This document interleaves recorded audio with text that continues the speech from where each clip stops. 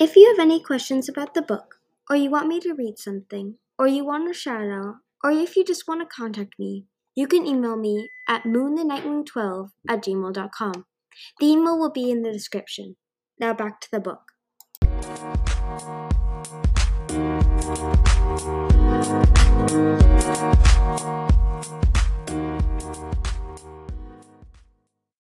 Hello, and welcome back to my podcast. Today I'll be reading Chapter 5 of Wings of Fire, The Lost Heir. Riptide, Sunny said again. That's a funny name. I like it, Tsunami said, fierce and scary like mine. Riptide was pacing the beach, lashing his tail in a long swooshing trail through the sand. His sky-blue scales glinted metallically in the morning. He had claw-marked scars along his pale underbelly, and what looked like an old bite mark on his tail. Tsunami was pretty sure he was only a couple years older than she was. The scratches she'd given his snout had finally stopped bleeding. She hoped those wouldn't leave scars too. He had a very handsome snout when it wasn't all clawed up. All right, he said. So the talons of peace are real. Unfortunately, Glory muttered. Riptide glanced at her, and Tsunami felt a weird tingle of jealousy run through her scales. Glory had found a large rock to perch on, spreading her wings open to the sun, and her scales were shimmering silver and rose. I thought everyone knew about the talons, Sunny said.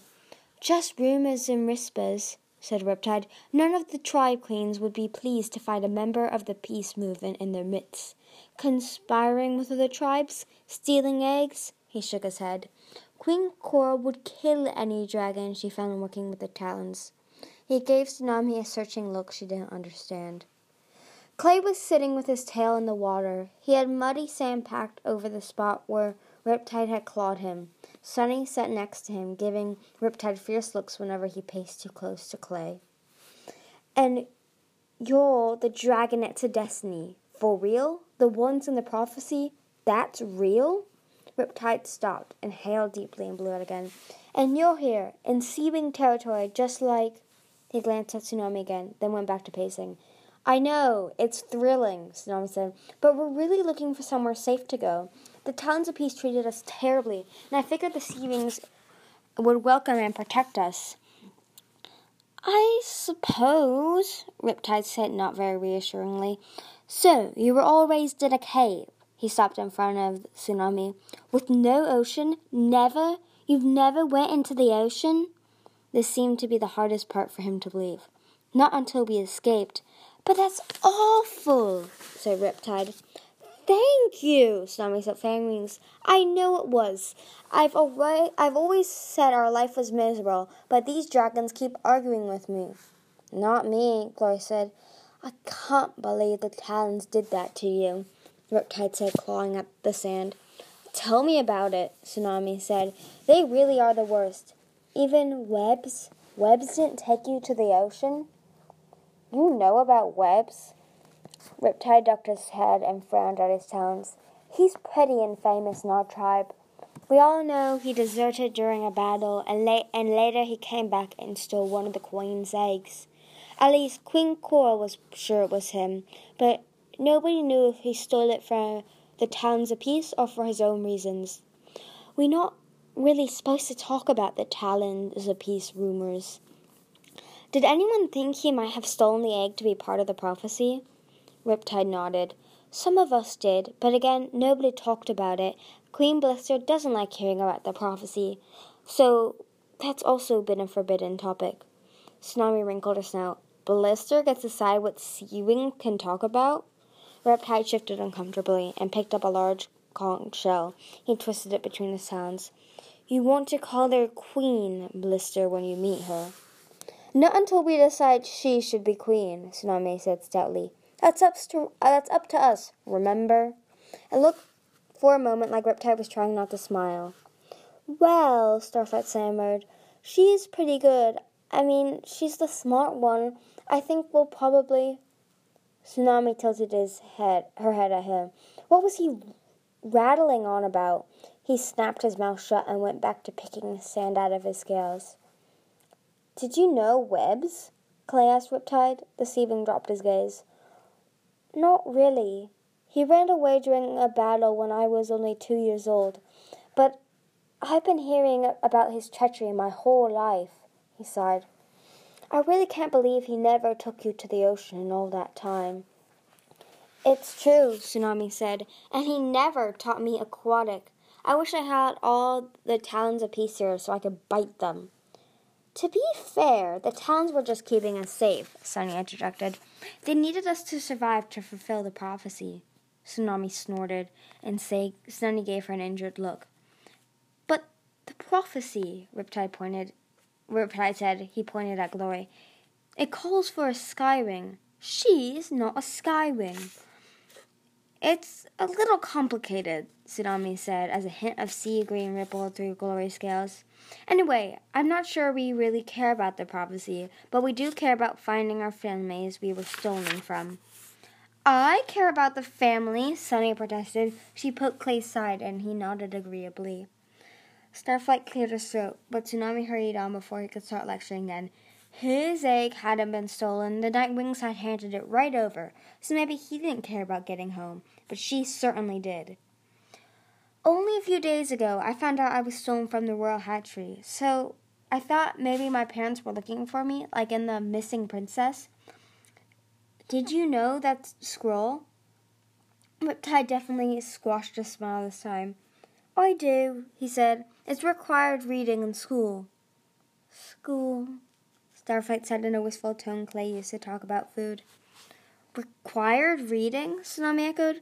That was odd. It was a fairy tale, not a historical document, and not perhaps the best written scroll she'd ever read, although it was still one of her favorites because of the story. But I can't take you to the palace, Riptide said firmly. Not with him along. He jerked his head at Clay. Weren't you listening? Tsunami said, exasperated. He's not a regular Mudwing. He's certainly not allied with Burn or the Skywings. You can trust him. Perhaps you should stay here, Riptide suggested, and I'll bring Queen Coral back to you. He glanced across the water at the other island where he'd met the green dragon with the black spiral patterns. Tsunami wondered if he was wishing for reinforcements. Nope, she said. We're all coming with you.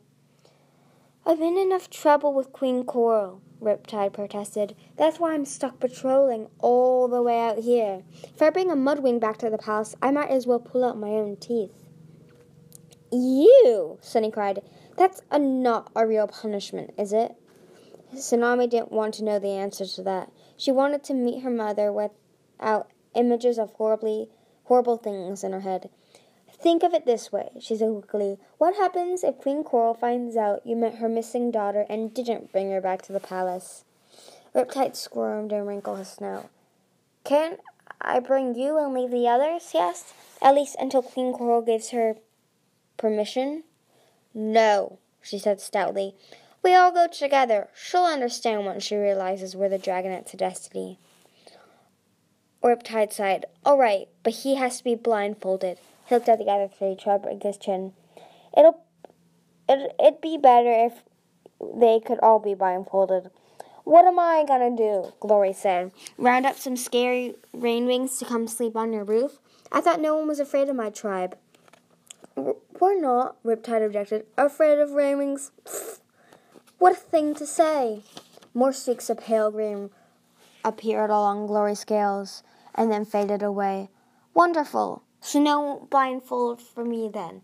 She tossed her head and turned back to the ocean. Riptide looked doubtfully at Starflight and Sunny. The Nightwings know everything, Starflight said loftily. It's no use trying to keep secrets from them. I mean, us. I could just use my power to figure out where your palace is. Tsunami rolled her eyes. Starflight had no powers whatsoever as far as any of the Dragonets knew, but if he wanted the Sea Wing to think he did, maybe that could be useful eventually. Please don't argue with him, Tsunami said to Riptide. Once he starts yammering about how amazing Nightwings are, we'll never get him to shut up. Starflight ruffled his wings in outrage. Riptide muttered something under his breath and started poking around in the shallow water below the rocks. You can blindfold me, Sunny offered. I don't mind. If you do that, she can ride on my back. Tsunami suggested. She missed having the little sandwing come lean against her trustingly. Tsunami was acting jumpy and nervous around her for 4 whole days after her flight with the Sky Wing soldier, as if Tsunami might attack someone out of nowhere for no reason. Or my back. Starflight jumped in quickly. Tsunami frowned at him. Why was he trying so hard to take her place? You think you're strong enough? She challenged. Sure he is, Sunny said. I'll ride with him and you can lead Clay. Well, fine then, Tsunami thought. I guess everyone's giving the orders now. Riptide came stomping back with several long strands of thick black seaweed. Tsunami immediately looked like she was regretting her offer, but she let the big sea wing wrap the seaweed tightly around her head, covering her closed eyes. Ew, she said, shivering. It's all wet and slimy. I like wet and slimy, Clay said, ducking his head to make it easier for Riptide to blindfold him. That's weird, Clay. Riptide's attention was focused on plastering seaweed all over Clay's broad head. When he was done, it looked more like an octopus trying to eat Clay's brain than a blindfold. But of course, Clay didn't complain. He never complained about anything except being hungry. It was one of the things Tsunami loved about him. Tsunami helped Sunny climb awkwardly onto Starflight's back, balancing in the narrow space between his wings. The sandwing was small, but Starflight wasn't as burly as Tsunami or Clay. If you can't handle it, tell me and I'll take her, Tsunami said to him. Starflight nodded, breathing deeply. His wings curled in, and he shivered as Sunny lay down, resting her head on his neck, and clasped her forearms trustingly around his shoulder. Tsunami turned to Clay, brushed one of his wingtips with hers. Can you feel that? She asked. If I do that in the air, can you stay with me? I think so, Clay said doubtfully. I'll fly on your other side, Glory said, hopping down from her rock. She reached up and nudged his other wing. That way we can steer you together. Clay shook his head a little, and loose flaps of sea wing glop, flop against his neck. This is really strange, he said. It's as dark as the underground river, only with breathing, so better. I'm in favor of breathing. Definitely better than not breathing. Just don't go too fast and listen to me, Tsunami ordered. To us, Laura chimed in, and we promise not to drown you. She gave Tsunami an arch look. If I decide to drown somebody, I know who's at the top of my list, Tsunami thought, shooting a glare back at her. All right, let's go, she said to Riptide.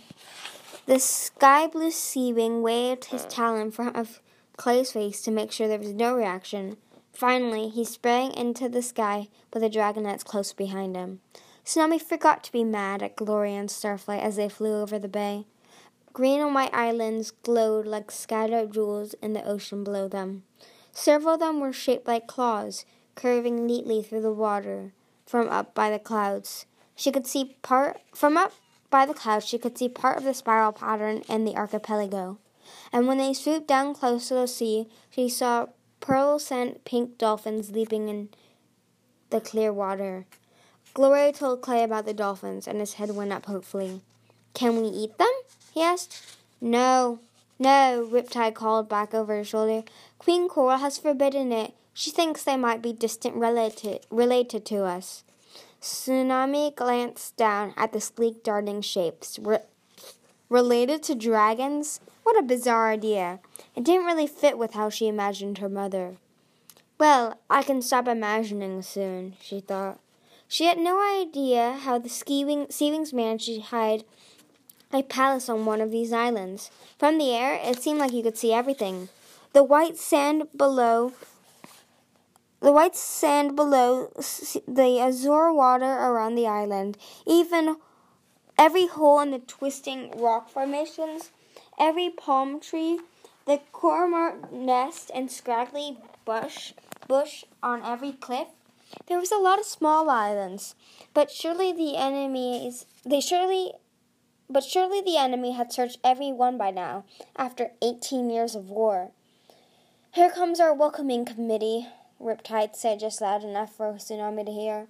She spotted a formation of blue and green dragons flying toward them, 15 or more, with huge wings and bared teeth. She could hear them hissing from a distance.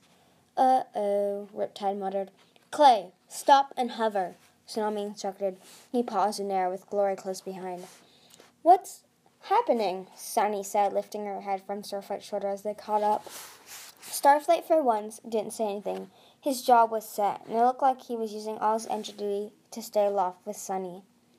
"The advance guard," Riptide said. He swung in a slow circle around the group and stopped in front again, facing the incoming dragons. "They make sure no one even gets close to Summer Palace." A few minutes later, they were surrounded. The flapping wings filled their ears and pushed the air currents around them. "Riptide," growled the dragon in the lead. His scales were a green so dull it almost looked gray, like stone where moss had been scraped away. He had tiny, bone-pale eyes that never seemed to blink under a knobbly, protruding forehead, and his horns twisted strangely toward each other. Tsunami noticed, unlike Riptide, the new dragon had no battle scars, which either meant he stayed away from fighting, or he was a very skilled fighter. "What are you dragging home now?" he snarled. Riptide looked him straight in the eye. I found the missing princess." That's not how I would have put it, Tsunami thought. I was the one doing all the finding out there. A ripple of shock went through the other sea wings. Tsunami's scales felt like insects were crawling under them as the guards all stared at her. She lifted her snout and tried to look regal and imposing. "Oh, really?" said the leader. "You, Riptide, of all the dragons? What an unusual coincidence." His unsettling eyes scanned Tsunami from wing-tip to claw, as if she were a dead eel someone had left half-eaten on the beach. Tsunami wanted to shred the skeptical, arrogant look right off his face. "And who are you?" Tsunami demanded. Riptide winced. "This is a shark," he said, "commander of the palace defense and brother to the queen." "Oh, really?" Tsunami said, deliberately making her tone even more insolent and challenging than Shark's.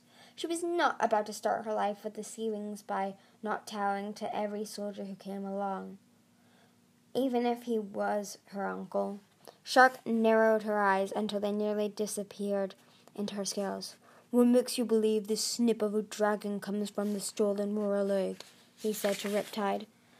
"Why did you lose a lot of eggs?" Tsunami jumped in. "Maybe whoever's in charge of defense isn't doing such a good job then."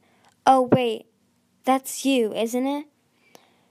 "Her story makes sense," Riptide said desperately. "She knew about webs. He raised her, and look at the glowing pattern under her wings." All of the sea wings craned their necks to stare at Tsunami's wings. She snapped at a couple who got too close, then peered around to see what they were staring at. Under her wings, when she lit them up, the luminescent stripes formed spirals around the outer edges. Starburst shapes like webbed dragon footprints branched away from the lines in the middle. Was that weird? She glanced at the other sea wings. Most of them had smaller starbursts and no spirals. Only Shark's patterns matched hers. "Because we're both royal," she lifted her head and met his gaze triumphantly. "But one day I shall be queen, and you will always be nothing but a soldier." Shark let out a long hissing breath. "Very well," he said. "Kill the other 4 and bring her."